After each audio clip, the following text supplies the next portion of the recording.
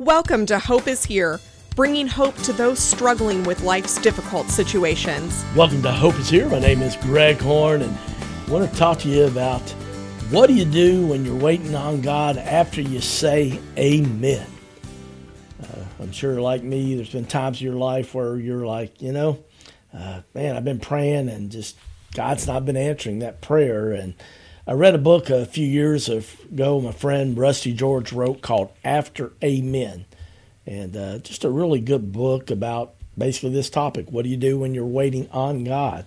And it really, really spoke to me. We had Rusty on a couple programs back in 2021 and just got a lot of good feedback. And I've just been thinking, I know a lot of people that are they're kind of struggling with their prayer life and thought maybe that might encourage you. So we'll be looking at that over the next few weeks, taking some things from that book and also just some things God's taught me in my 50-plus years of life, and hope maybe it'll encourage you after amen, what to do when you're waiting on God. I remember, when I was a kid, I prayed. We pray for simple things sometimes, don't we? Well, I wanted a pair of tennis shoes. They were Johnny Bench tennis shoes, and this was before Air Jordans, but this was to me like Air Jordans back then. I was a big Cincinnati Reds baseball fan in the 70s. They called the Big Red Machine. They won World Series in 75 and 76, and for a 19-year-old kid, it was just awesome. And so I prayed I'd get those for my birthday, and so blessed that I did. And literally just a couple of days after having them, after my prayer had been answered, I got these tennis shoes, went down to the lake. My uncle lived on Lake Harrington, and took my shoes off to get in the water. And when I came back in, I got out of the water and went to get my towel. I accidentally knocked one of the shoes off in the lake. Ouch. And obviously it sunk to the bottom. And of course I'm praying, God, please help it to come back or float up to the top. But my aunt, in a very loving voice, just said, I'm sorry, Greg, don't think that prayer is going to get answered. And, obviously as a 9-year-old kid, I was really, really devastated by that. But here's the deal, friends. You and I have prayed for much more important things than a pair of tennis shoes, but we've all had the same questions about God and prayer. Maybe you're a family that's prayed for a parent to be free from cancer, or maybe you're a couple that's prayed for pregnancy. You want to be pregnant, you want to conceive a child, and it just hasn't happened yet. Maybe you're a child that's prayed for your parents to stop fighting and to not separate.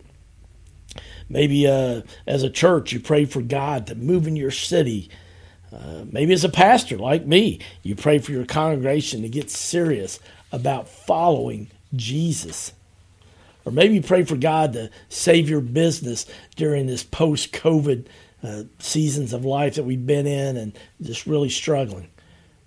I think we all can agree, man, we've prayed big prayers sometimes only to hear nothing in return. So why does God seem to answer some prayers and not others?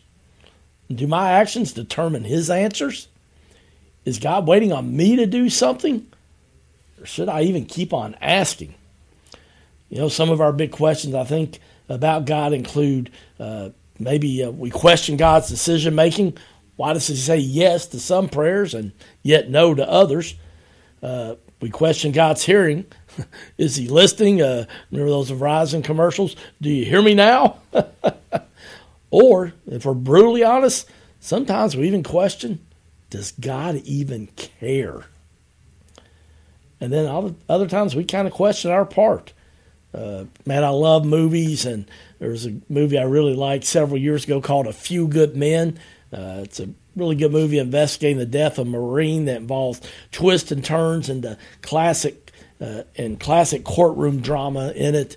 There's a great scene where this staunch, hardened Colonel Nathan Jessup, played by Jack Nicholson, who does a phenomenal job, and he's being questioned by Tom Cruise's character, Lieutenant Daniel Kaffee. He's an attorney, and he's investigating something, and Kaffee asks for some flight records from Jack Nicholson's character, and it's clear that Colonel Jessup is clearly annoyed.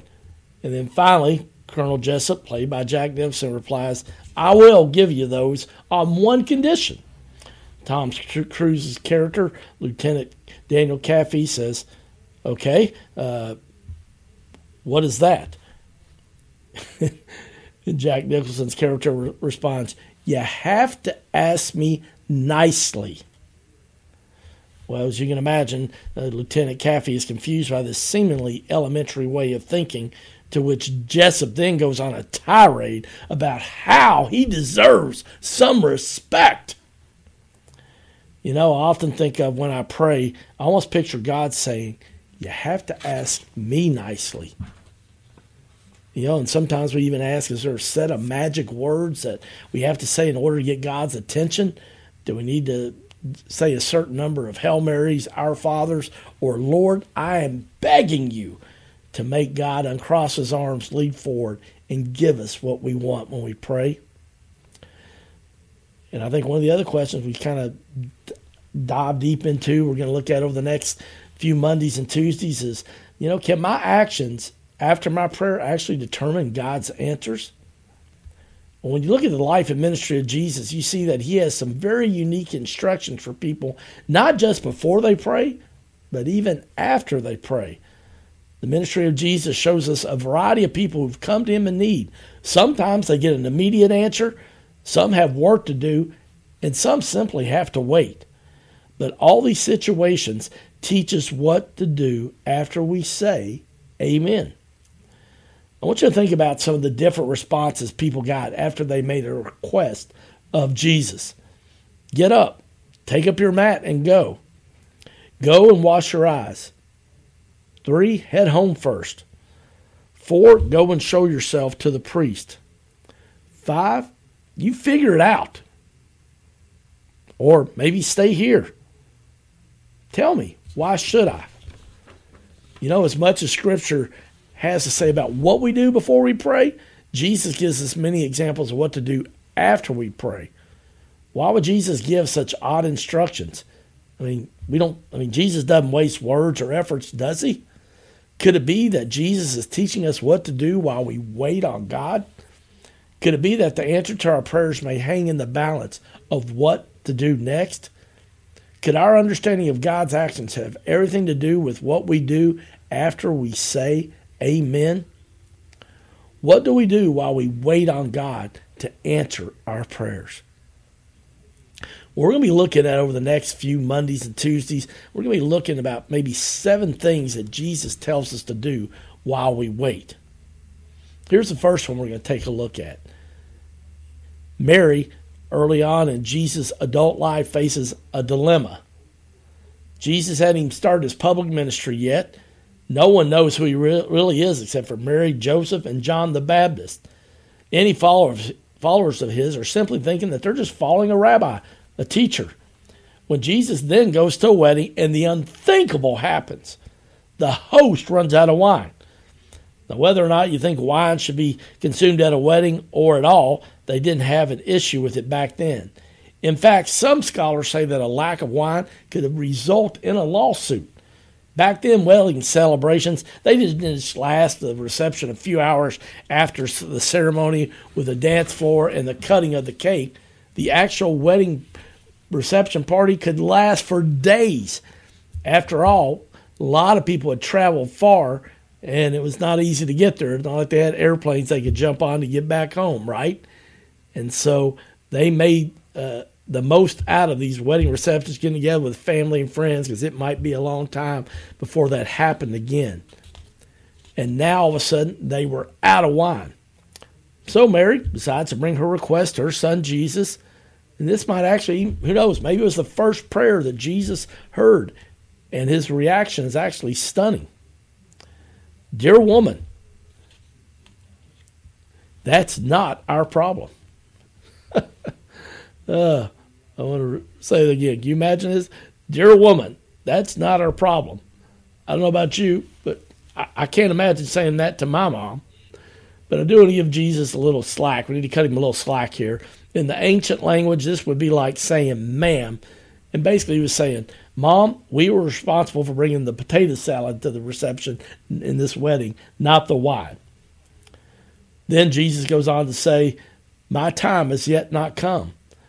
We don't know how much time happens before Mary actually responds to Jesus' response about it's not his problem and my time has not yet come. But we do know that then his mother told the servants, do whatever he tells you. You got to love Mary's response there, don't you? She doesn't just ask Jesus again. She doesn't repeat it louder.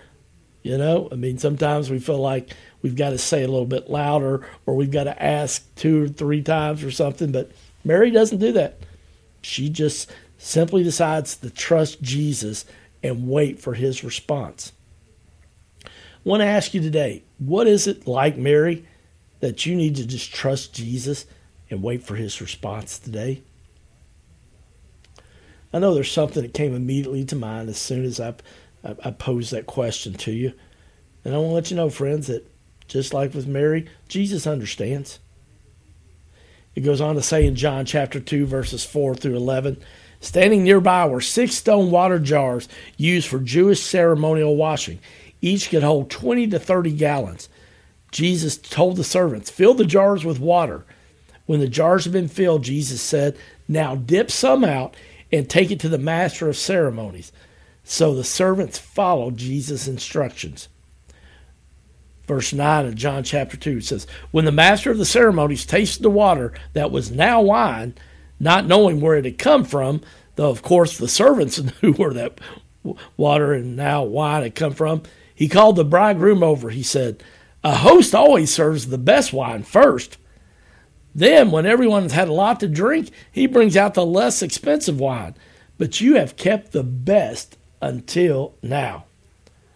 This miraculous sign at Cana in Galilee was the first time Jesus revealed his glory and the disciples believed in him.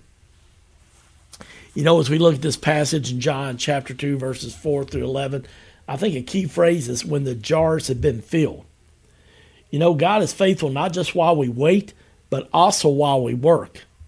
Could it be God is waiting on you today to fill some jars in your life? I want to encourage you today to keep working while you're waiting. To keep working while you're waiting. And I know we don't like to do that. I don't. I know sometimes that when I think back where I've prayed, and yet I know that now looking back, that this is so true. That while we were waiting, just because maybe you don't like the job that you've got right now, this doesn't mean that it's time for you to quit that job abruptly. It means maybe it's time to update your resume on Indeed. Maybe it's time to have lunch and breakfast with a couple of trusted friends. And I know I had to do that a few years ago when I was in a really, really challenging season of life. And I met with somebody and just needed to take a break from ministry and planted that seed. And a couple weeks later, they called me and said, hey, we need some adjunct professors at our university and wanted to see if I would be interested in teaching.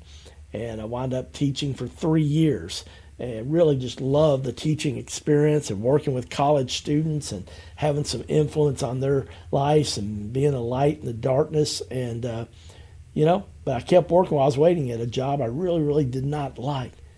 And God just faithfully provided.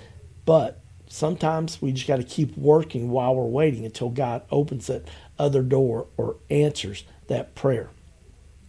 Well, unfortunately, we're out of time, but if you've been blessed by this program, I hope that you'll share it with somebody else, and I hope that you'll join us again tomorrow as we continue looking at After Amen, what do you do when you're waiting on God? My name's Greg Horn, and this is Hope is Here. Thank you for listening to Hope is Here podcast. To listen to one of our previous programs or to make a tax-deductible donation, please go to our website, hopeishere.today. That's hopeishere.today. Did you know that Hope is Here is also available on YouTube, Instagram, Facebook, and Twitter? You can find all of these at Hope is Here Lex. Also, check out the daily 1-minute Cup of Hope, available on TikTok, Instagram, Facebook, and Twitter. That helps you keep your cup hopeful. To find out more information, go to our website, www.hopeisheretoday.org. That's www.hopeisheretoday.org.